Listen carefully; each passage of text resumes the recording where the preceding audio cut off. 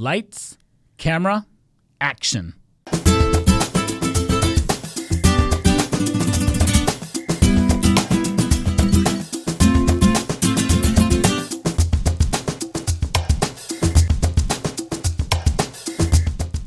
Welcome to Mixtake, a World Outspoken podcast.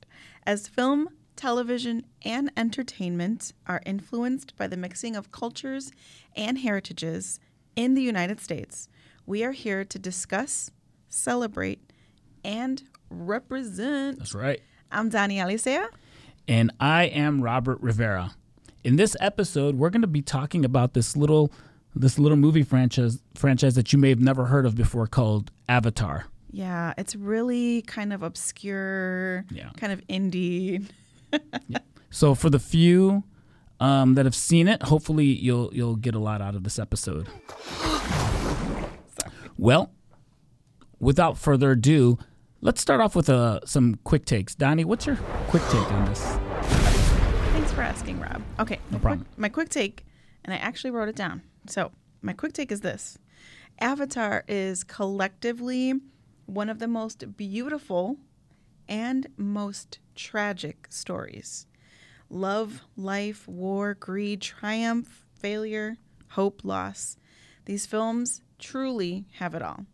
And the question remains, will the Na'vi, which is the native kind of people that the stories are based on, will they survive the Sky People?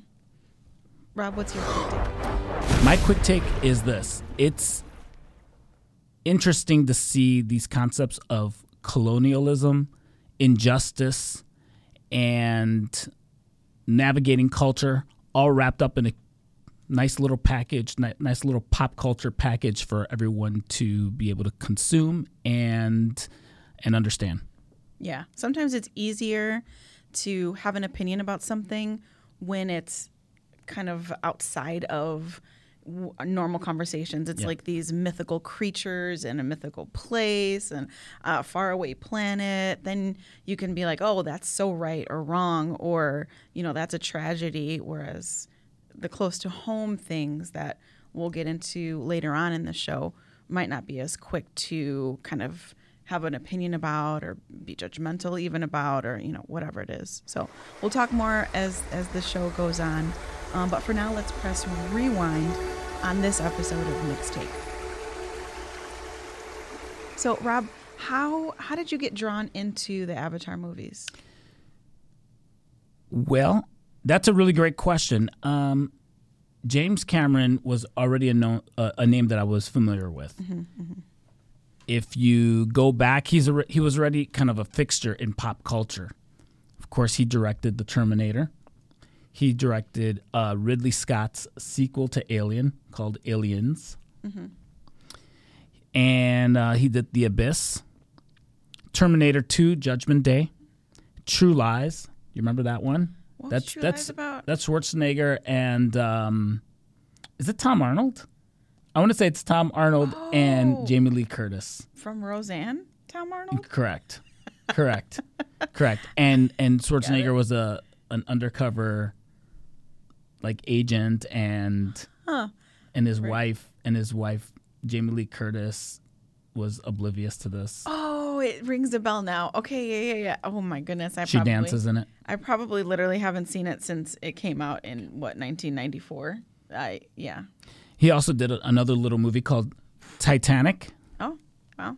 And Titanic, interestingly enough, is number 9 all-time domestic in the domestic box office and number 4 worldwide. Yeah. All time, which is pretty impressive. Yeah. So Avatar intrigued me as a science fiction film that was not already attached to an already existing or known property. This wasn't an extension of Star Wars or Star Trek or any other sci-fi world. This was a brand new, we're starting from scratch. And I think that intrigued me. To just step in cold and say, let me understand and learn this world with the rest of the world. Mm-hmm. Not only that, but I think the trailers drew me in. It looked colorful, looked beautiful, and in that way, it did not disappoint. Yeah. How about you? What was it that drew you into Avatar? Oh my goodness. I think it was the CGI of it. The fact that they created an entire world using technology, and the world that they created was gorgeous. I remember one of the trailers is this a clip from this scene where Jake is running through the forest at night, and every time his foot landed on the tree branch, like it was lighting up. And I was like, oh my goodness, this looks incredible. This world that they took so much time to painstakingly create something that was unique, that had I had never seen anything like that before. Of course, we'd seen great film and some like cool like Pixar animations and stuff like that, but never anything to this level. Rarely after a movie do I say, I would love to go there, but after seeing Pandora, oh my goodness, I want to interact with that world. I want to touch the Hallelujah Mountains. Yeah, travel up to Hallelujah Mountains, whatever. But yeah, I want to step on the ground and it lights up. Oh my goodness, yes. I don't want to fight those Black Panther cat looking. Oh my goodness. Those look kind of ferocious. So I'll leave that, but yes, absolutely. Yeah, I think like General Courage, Colonel. I'm sorry, Colonel. I think it was Courage. Yeah. Like he said, everything out there is trying to kill you. Oh my goodness. It's true. Yes, absolutely. Wow. So that was my first interaction. Now, like the Na'vi, let's enjoy the world of Pandora and press play on this episode of Mixtape. Well, James Cameron was not just a household name. Well, I don't know if he was a household name, but his movies definitely left an imprint in our culture. Mm-hmm. But James Cameron is also no stranger to box office success. I think that we can all agree that he's been unique in that his success with Avatar was not the result of adding on to a previous franchise. If you look at like some of those top selling movie or the top grossing box office hits, they're like Star Wars, Avengers, even like Barbie is building off of a pre-existing property that we're excited to see come to the big screen. Avatar really just came out of nowhere. Mm-hmm. So that to me, it blows my mind. I mean, the numbers are wild to me domestically. So just here in the United States, Avatar ranks number 4, grossing about $785 million. Avatar 2 is number 7, grossing about $684 million. Combined, those two movies have made $1.47 billion in the United States. The other big movies, like I said, number 1 is The Force Awakens. Number 2 is Endgame. Number 3 is Spider-Man No Way Home. Number 5, Maverick. That's building off of the success of Top Gun, right? Mm-hmm. Number 6, Black Panther, which, although it's still part of that Marvel brand. Yeah. And so Avatar really kind of defying the odds in this. Worldwide, it's even more incredible to me. Avatar's the number 1 all-time best-selling or whatever, highest-grossing box office success at $2.9 billion. And Avatar 2 is number 3 at $2.3 billion. Together, that's $5.24 billion this franchise has made in 2 movies. That's like the national GDP of like small countries. Right, exactly. in a decade. And so number 2, there's Endgame, again, to bring that point out. Yeah, let me ask you, so as we're going through all these numbers, this is not an easy one to answer. Yeah. But I think that you are smart enough to break this down for us. Why do you think these movies are so successful? I'm not smart enough, because that's such a great question. It is what is it about these films that kind of bolstered them to out of the stratosphere? I think maybe that it comes down to one simple point, maybe an easy one. It's like, what's the common denominator between amongst these films? Maybe it's Zoe Saldana. Oh, maybe I'm listening. Maybe she's kind of the standout individual who kind of brings something, really unique and cool and awesome to the screen for us and invites us in a unique way. Why do you mention her name in particular? Well, because she's in Avatar. She's in Avatar: The Way of the Water, and she's in Endgame, where she plays Gamora. So she is a being in all three of the films. She's blue in Avatar and The Way of the Water, and then she's green when she plays Gamora. So she is kind of this unique individual that is kind of a standout, I would say, in all three of the films. So maybe something to do with you add her to the movie and you're going to get box office success. Listen, Hollywood, hire Zoe Saldana for your next film. You know what I mean? Another thing I would point out, especially about the first film, is actually both films were released in December. So I know sometimes these blockbuster movies, they pick either summer or kind of the end of the year. Could be release date. Although Endgame came out in April, so not necessarily just that it was the end of the year, but could have had something to do you think with they overthink that sometimes? Like, I feel like we've had huge hits all different types of the year. Just like, give us a good movie. It's true. I don't know. I mean, for these films, again, amongst the three that are the top grossing, 2 in December, 1 in April, maybe there is something to timing. Yep. People are off of school and work. Yeah. It's the holidays. You're looking for something to do. Some people don't have plans for the holidays, and so you're like, what am I going to do? I don't know. Maybe it's something to do with that. Sure. And then the other thing to note, especially again about the first film, is that it didn't release in a year. Some years, the films were released weren't maybe that great, or the storytelling wasn't that powerful. So it's like, well, if I'm going to go to the theater, I'm going to go. And then if I'm going to go again, well, that movie was so good and there's really nothing else out, so I'll just go and watch it again. Or, my friends are going and I didn't get to go with them, so yeah, sure, I'll see it a third time, or whatever. But this year in 2009, there were actually some really stellar films that were released. So Slumdog Millionaire came out that year and actually won a slew of Oscars. The Curious Case of Benjamin Button, starring Brad Pitt, came out that year. The Dark Knight, which I know Batman is one of your favorites, and maybe is probably one of mine too, for sure. But it came out amongst a lot of other really good films that year. So is it that I don't think it was that there weren't other things to see. I think it was just that strong of a story.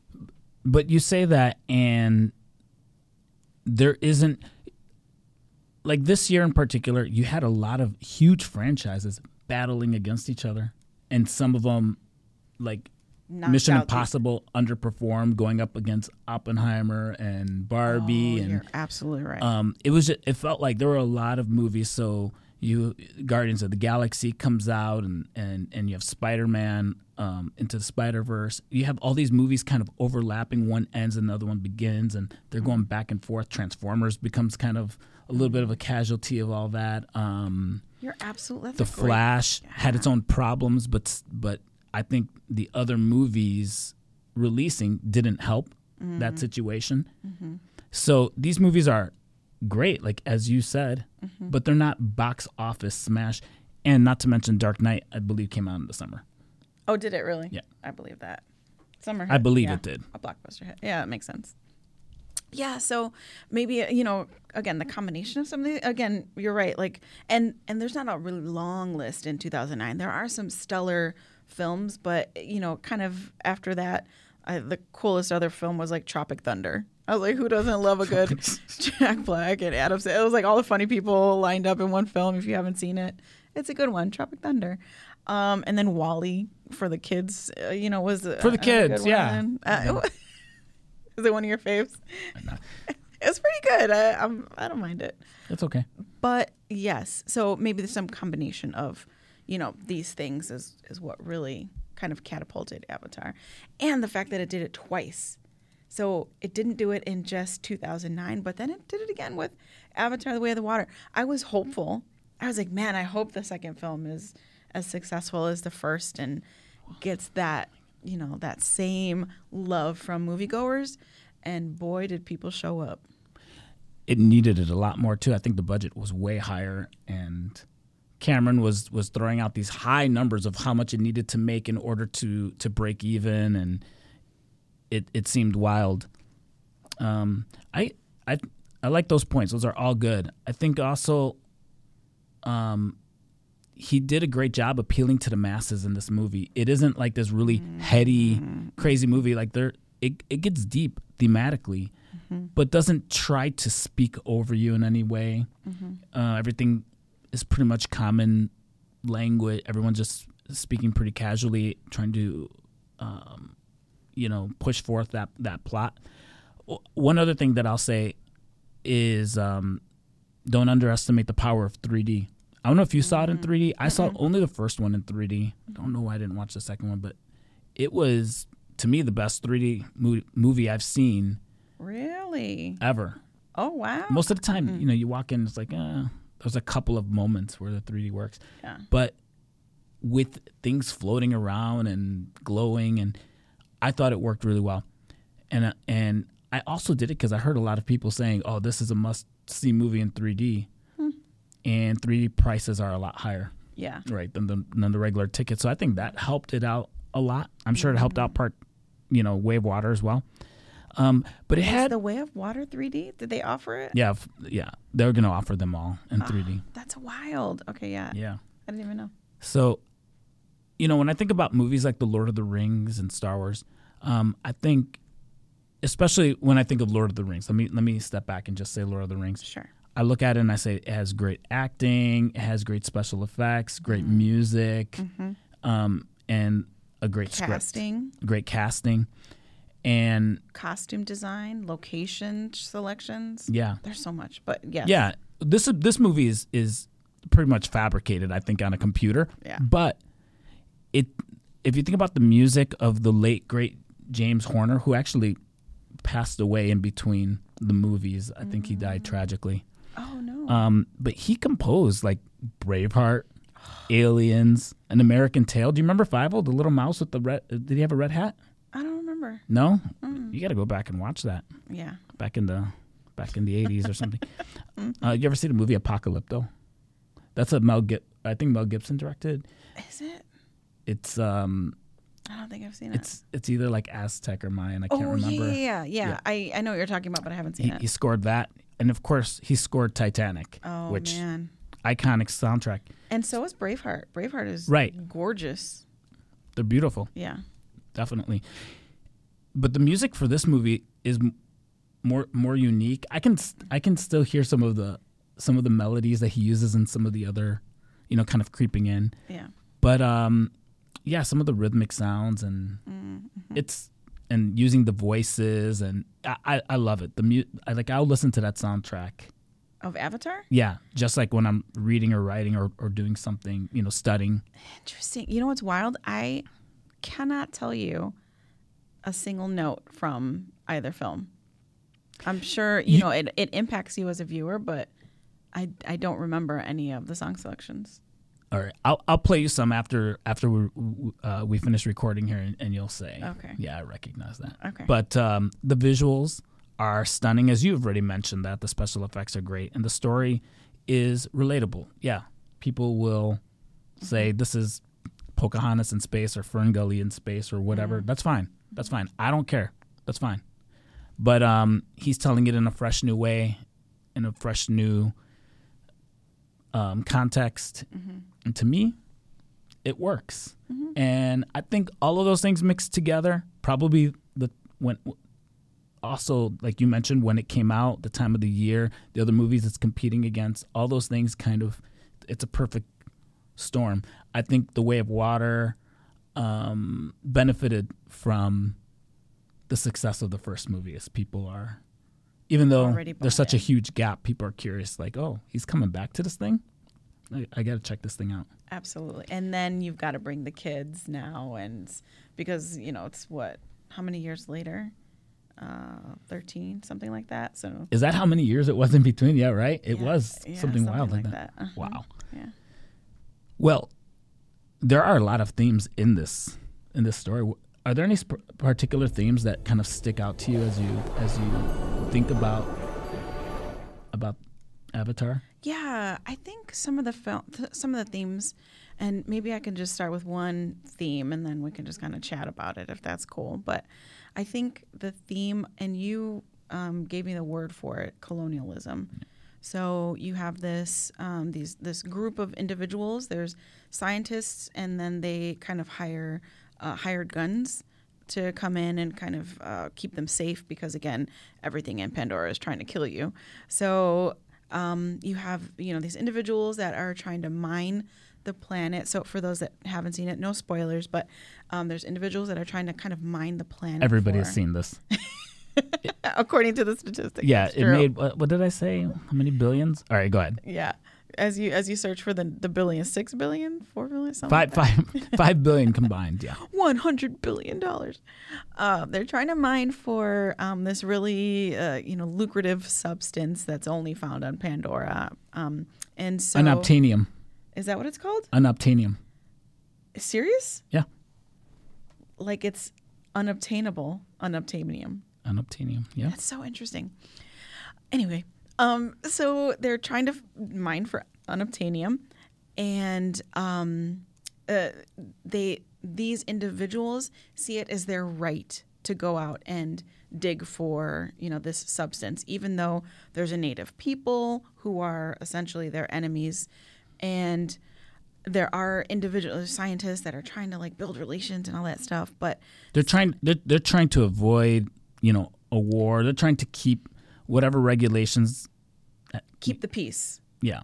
And learn. But the military side and the business side, they're like, just get the stuff already. And here's the gold mine of it. And so this, kind of this sense of the bigger, badder, more militant, more armed individuals coming in and stomping on the little guy, essentially.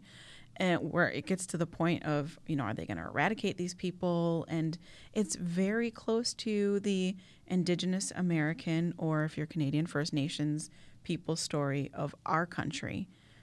The Pilgrims, the English, the French, the Spaniards coming in to a land that's already occupied by natives and bullying their way onto the land, which is kind of the Avatar, the Way of Water, the second story. So the first one is about getting something there, unobtainium. The second story is our planet is dying and we need a new spot. Yeah. So colonialism, what are your thoughts about, that theme in the films? Yeah, it is interesting. I think I wrote this down so I wouldn't forget, but the organization is called the RDA, the Resources Development Administration. Their motto is building tomorrow. Unfortunately, they're building tomorrow on top of in a different world. Yeah. But they're a huge organization. You can tell in the movie they've got their machinery, their vehicles, all of this. It seems like they have so many resources already. Mm-hmm. So it's just the rich trying to get richer. But you're right. Then there's a survival. They're looking ahead. And I think with that idea, you can also kind of bring in this idea of taking care of our own planet as a cautionary tale, saying Earth is dying, so we've got to go to another planet. Mm-hmm. And so that's what's forcing this idea of colonialism. The scientists are brought in to kind of make peace, and the idea is that they come up with an agreement to obtain the unobtainium. Mm-hmm. But Jake Sully realizes pretty quickly that these people are going to give up nothing. You're right. It reminds me a lot of the Black Hills in South Dakota, or this is a story, honestly, that is not confined to the United States, but around the world when it comes to colonialism. You see something that you want in another place, you take, maybe you try to work with the indigenous population, but realize, nobody is going to let you come into their home and just take freely. Yeah. And so what do? You fight, and you catch them off guard, and you take things by force. This story, though, kind of gives us what we want in the sense of it'd be like if the natives were able to fight off Yes, if the Davids can beat the Goliaths, Yeah. if they can stand under the yoke that's placed on them and still like be victorious. Yeah. Yep. It's definitely the little guy wins type of story. Definitely. I saw some other great themes, and I don't know if you had anything else to say about colonialism, but No. Yeah, we can move on. yeah, just some different cross-cultural type things going on. When Jake Sully, I love the line that he gives when he's kind of infiltrating the tribe, and Neytiri's trying to teach him the way, and she said, unfortunately, you can't fill a cup that's already full, and he says it's hard. She said it's hard to fill a cup that's already full, and he said my cup is empty. Trust me. And I love that, because when you approach another culture, that's kind of how you have to approach it. Not saying, here, let me show you how to live your life. Rather, what can I learn? Yeah. And we don't see that a lot. We see, if you think about even like missionaries, well-intentioned, but they go in and they're preaching they're not just preaching the gospel, but they're actually preaching their culture as well. Oh my goodness, Rob. I have such a problem with cultural superiority because I feel like the Latino culture is the best. like we do family right, we do food right, we do dancing right, we do fun right, like we just do life right.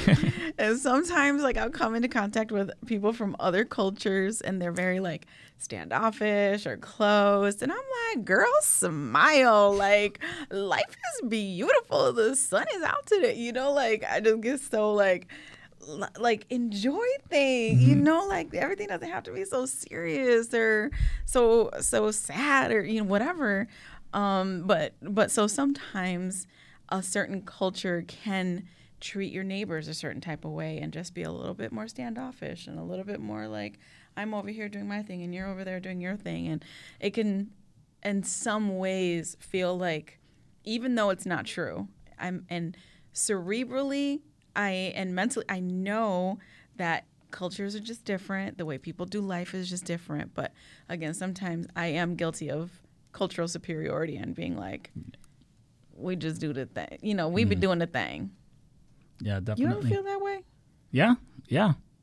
I have to check myself every single day. I feel superior to... No, I'm just kidding. You wild. Oh, boy. No. Yes, but it is true. The cross-cultural element was actually really beautiful, especially in part 2 when you see his kids are part sky people. And so then they go... That mestizo, right? Oh, man, it was actually really beautiful. 5-fingered, or 4, they say 4-fingered, 4 fingers. Yeah, but the kids had 5, I think, right? Well, because they were human? I think they're saying 4 fingers and a thumb, but yeah. Because they're like, look, 4 fingers.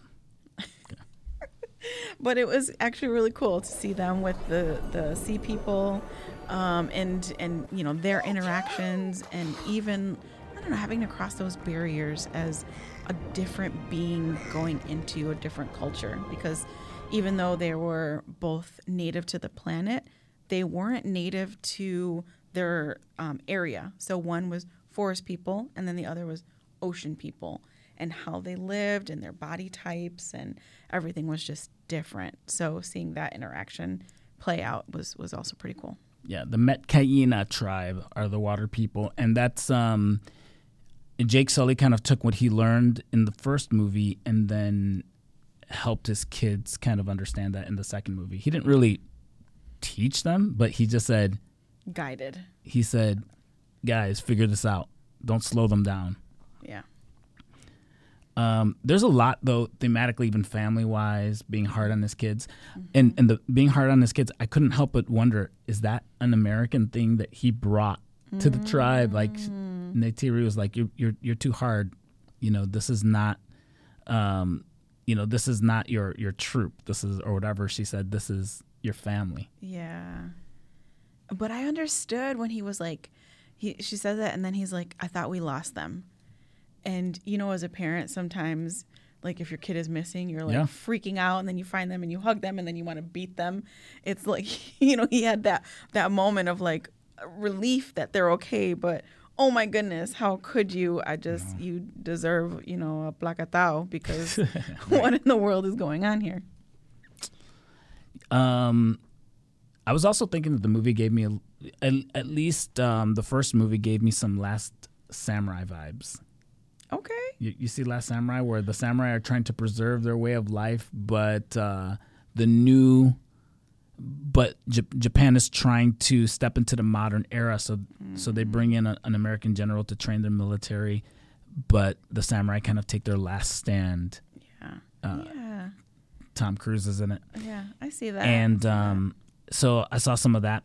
Also, I found it interesting. Like Neytiri, though, she can't accept outsiders. So when Spider comes into plays with the kids and all that, she'll never accept him as part of her tribe or anything because he's a human. And that ends up really hurting her at the ending when she uses him to get to Quaritch. And she puts the knife to his throat, and then but that has to stick in Spider's head, and then he ends up showing pity and mercy on his cloned father, even though he shouldn't have. Or not cloned, but kind of Avatar. Cloned. Yeah, it is Avatar. Whatever. Yeah, what's interesting about Neytiri is that you're right. She didn't accept Spider, even though she marries a sky person. And then has offspring that are part sky people. He didn't look that way, so maybe that was the thing. Like she couldn't get over the physical. Yeah, you think? Maybe. I don't know. And she's shallow, huh? I don't know about that. I don't know. I mean, obviously, she fell in love with Jake. I mean, Spider. I thought he adapted well too to the culture. He grew up on Pandora. Yeah. As an orphan. Yeah, as a baby. Yeah.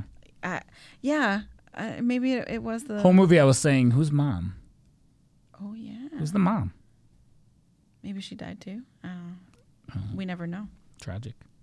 Kind of. I also like the theme of "I see you," just like seeing the person for who they truly are, and just in a world where we want to be seen. Oh man, we want to know that people care. That is a huge part of their culture. Is like, I see you. Yeah. That was actually really beautiful. I thought the same thing. Tearing up. What a wonderful greeting. And like you said, what a wonderful way to respect those around you. Yeah. Anyway. Any other themes that stood out to you in the films?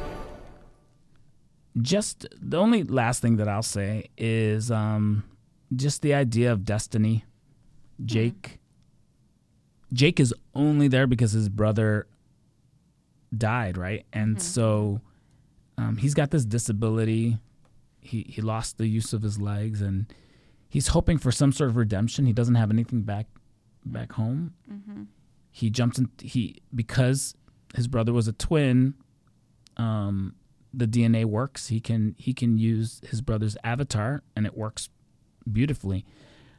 But his purpose, and he thought his purpose was there to help this organization, the RDA, but he falls in love with the tribe, and at the end of the day, that's what saved that tribe was Jake Sully. Because of his military background, because of his knowledge of what this organization was trying to accomplish, he was able to help and to fight. And he, in that way, there's a little bit of a messianic vibe of becoming like us and then saving us. Man, that's awesome. So, I didn't even think about that. That's really cool and very true.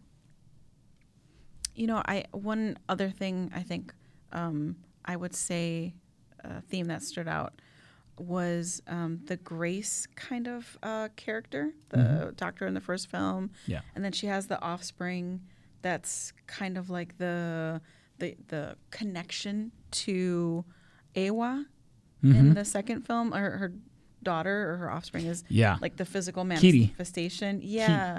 Kitty. And I this recent time in preparation for the this recording, watching the second film, her character just really stood out to me as kind of this individual who like nurtured the universe around her, all the living beings. Even there's a scene where she's like laying in the ocean and just looking at the sand. And kids walk up to her and they're like, weirdo. Like, you're just looking at the sand. And she's like, what? You know, like, of course. So I just loved, kind of hearkening back to what you said earlier in the episode. In these films, people were basically killing the earth, much like people are killing the earth now, and farming another planet, thinking that, you know, I don't know what they're thinking, but this idea of like caring for our planet and loving and nurturing our planet was, you know, just kind of a really cool, it was really beautiful to see them manifest that through a particular character that really loved the beings and the everything around her. It was really cool. There seems to be like this idea of destiny though floating around her as well. Yeah. Where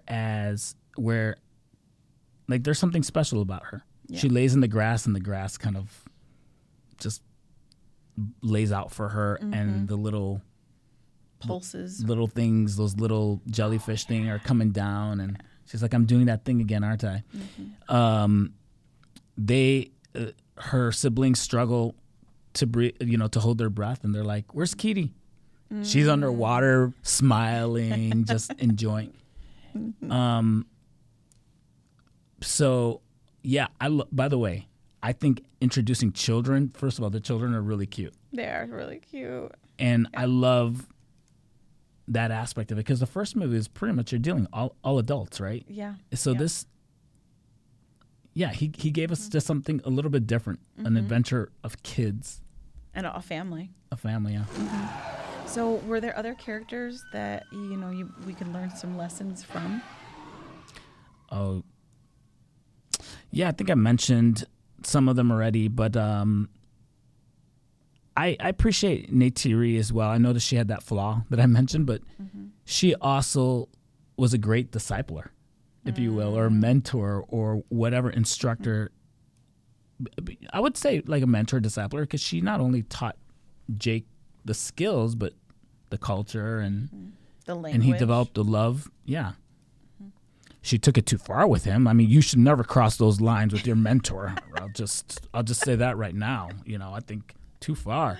Do not intertwine your tail with your mentor. Too far. Good call. Good call. That's a good one. That's some good mentoring advice right there. Any standouts to you?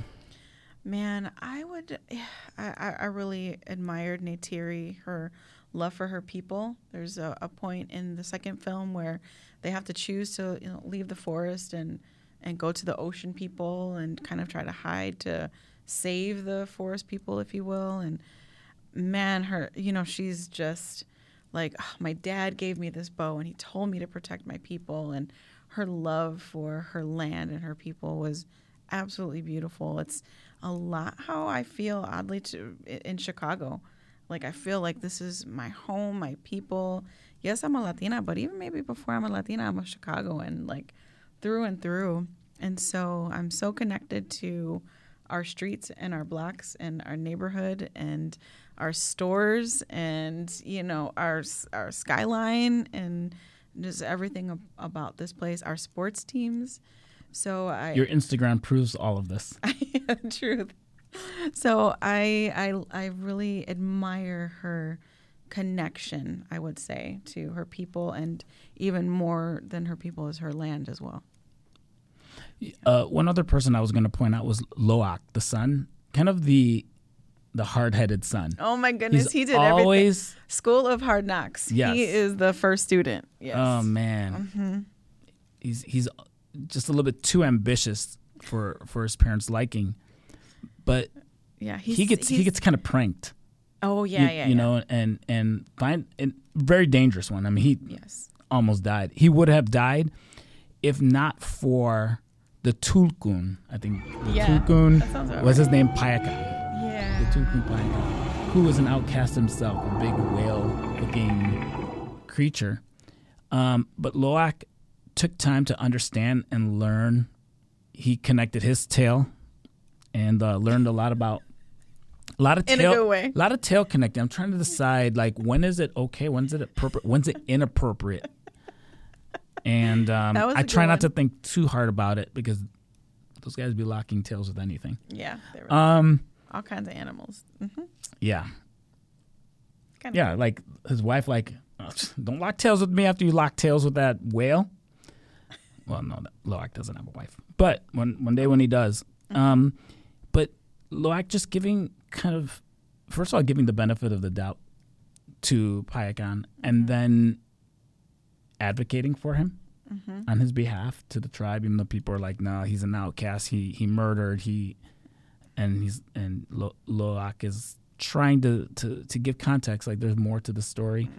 And then at the end of the story, of course, what happens? Loak comes to the rescue, and so not to say so that you get something out of people, but that he believed. I think that even though he was kind of a knucklehead son, he believed the best in others, and I think he learned. In a lot of ways, he was like his father, and maybe his father struggled with that. You struggle with the ones that are most like you. Sometimes that's a sibling, or you're just like you're a parent or whatever. But any others for you? No, I think that's it. I think we can take a moment to look into the future as we press fast forward on this episode of Mixed Take. All right. Donnie, we talked about some important themes in the Avatar series, but we know that Cameron, I think he said, I think he has 43 more movies that he has, I forget, like maybe 3 or 4. Really? Okay, that makes yeah, that was the idea. I think maybe it's 2 or 3 more. I forget exactly what it is. It's a weird number. Okay. Regardless, what themes would you like to see Avatar flesh out moving forward? Like, this is a big world. I've heard that it's teased that there might be like a fire people. I don't know if that's true or not.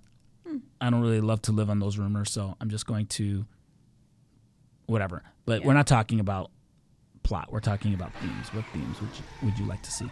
I think the biggest theme that I would really love to see is the development of a character, and maybe this is,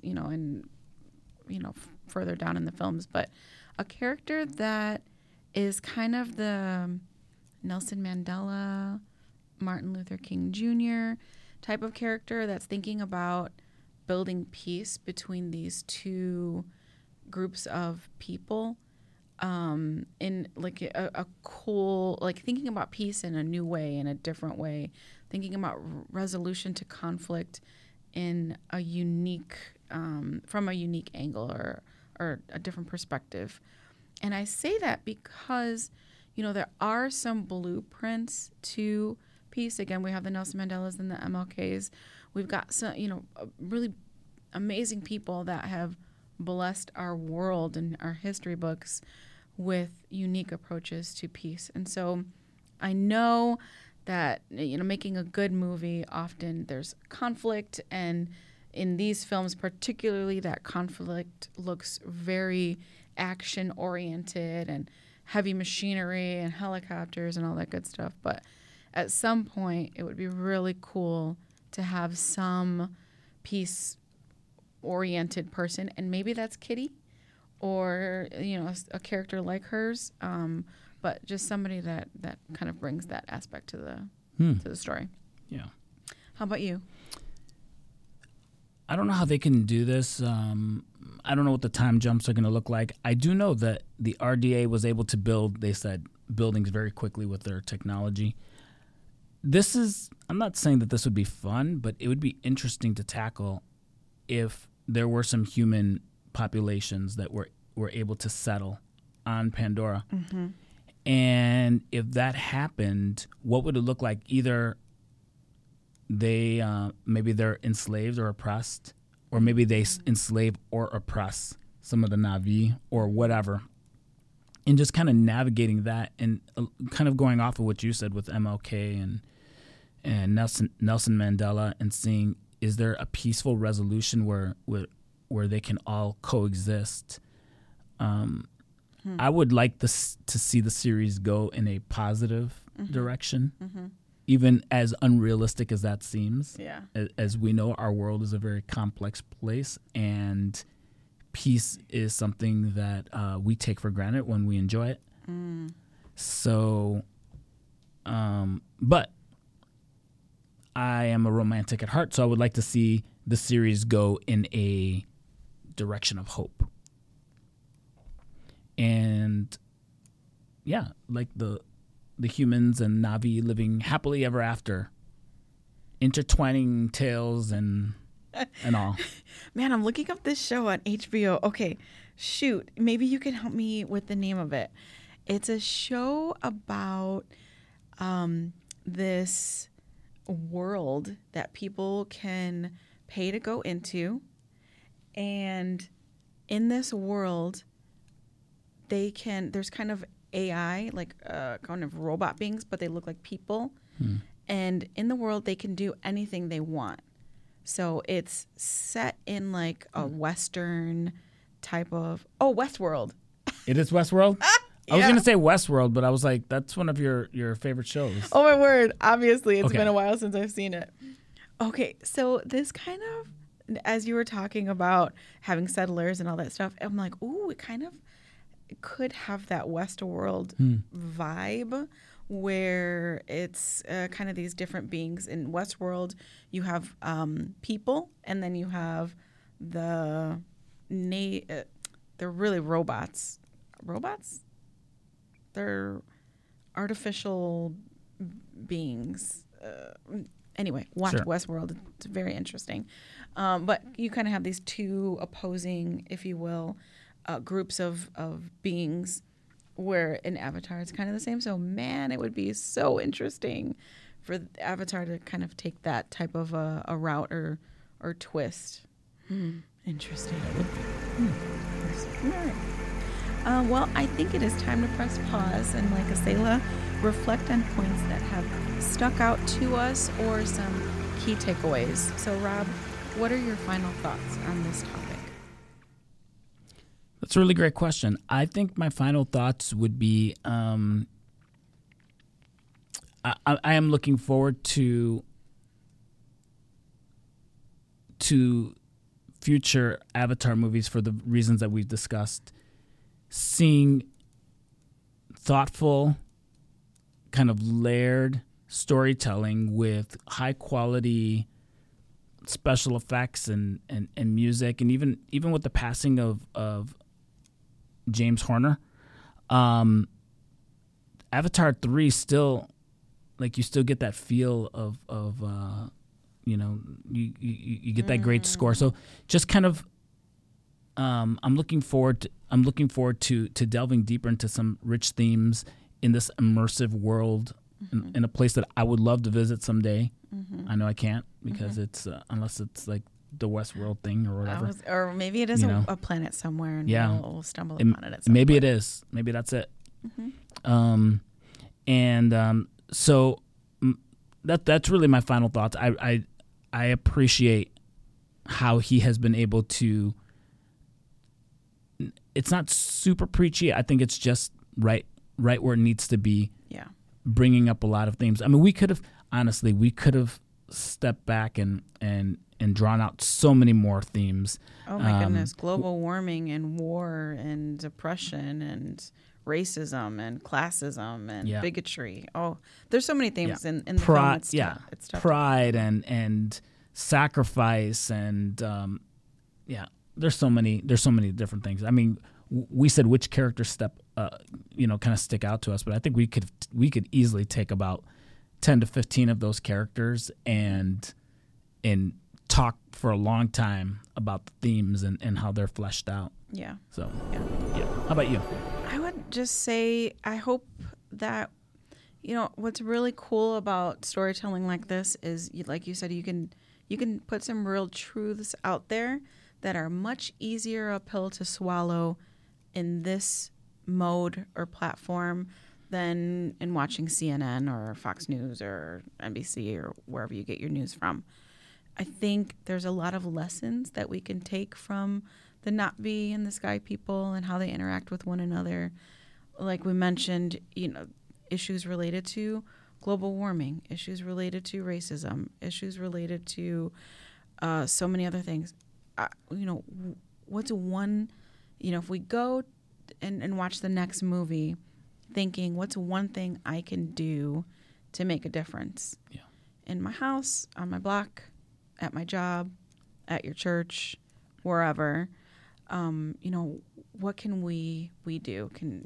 Should we start recycling? Maybe, as a family, or should we start composting to be more friendly to our world, or being more cognizant of what we're buying, or, being less consumer oriented in that regard? Or are we looking out for our neighbors in Chicago right now?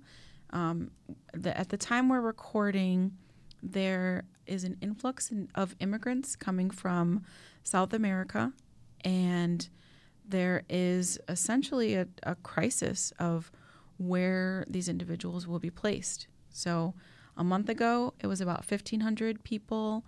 Today, it's about 11,000 people, with a couple thousand more on the way. And a lot of these individuals are displaced, coming from countries like Venezuela and Colombia, where there's lots of political oppression. So they're coming for freedom and asylum, but they're living outside of police stations in tents or just in sleeping bags, and it's getting really cold.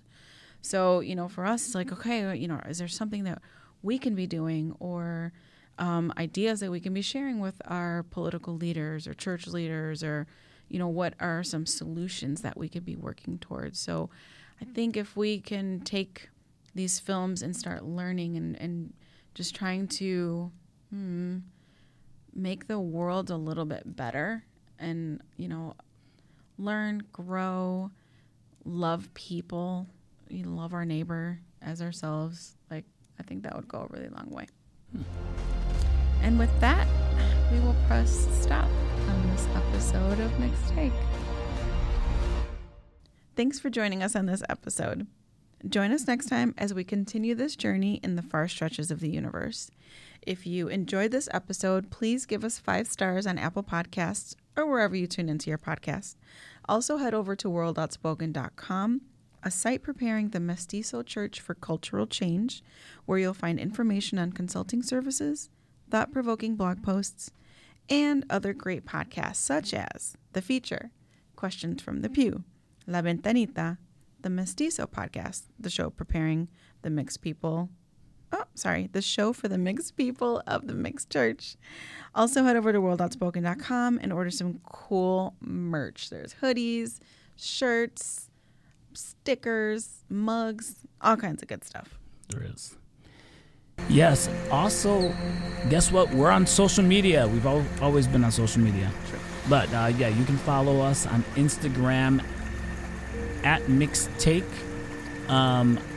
And sometimes we'll even put like Facebook, if you've heard of that before, Facebook polls out there. So look out and vote. You can also follow me at RobRiv on Twitter X, whatever we call it these days, and follow Donnie at Donnie Jack, DONIJAC. Special thanks to our producer Rich Hurtado, putting together stellar video and audio stuff for us.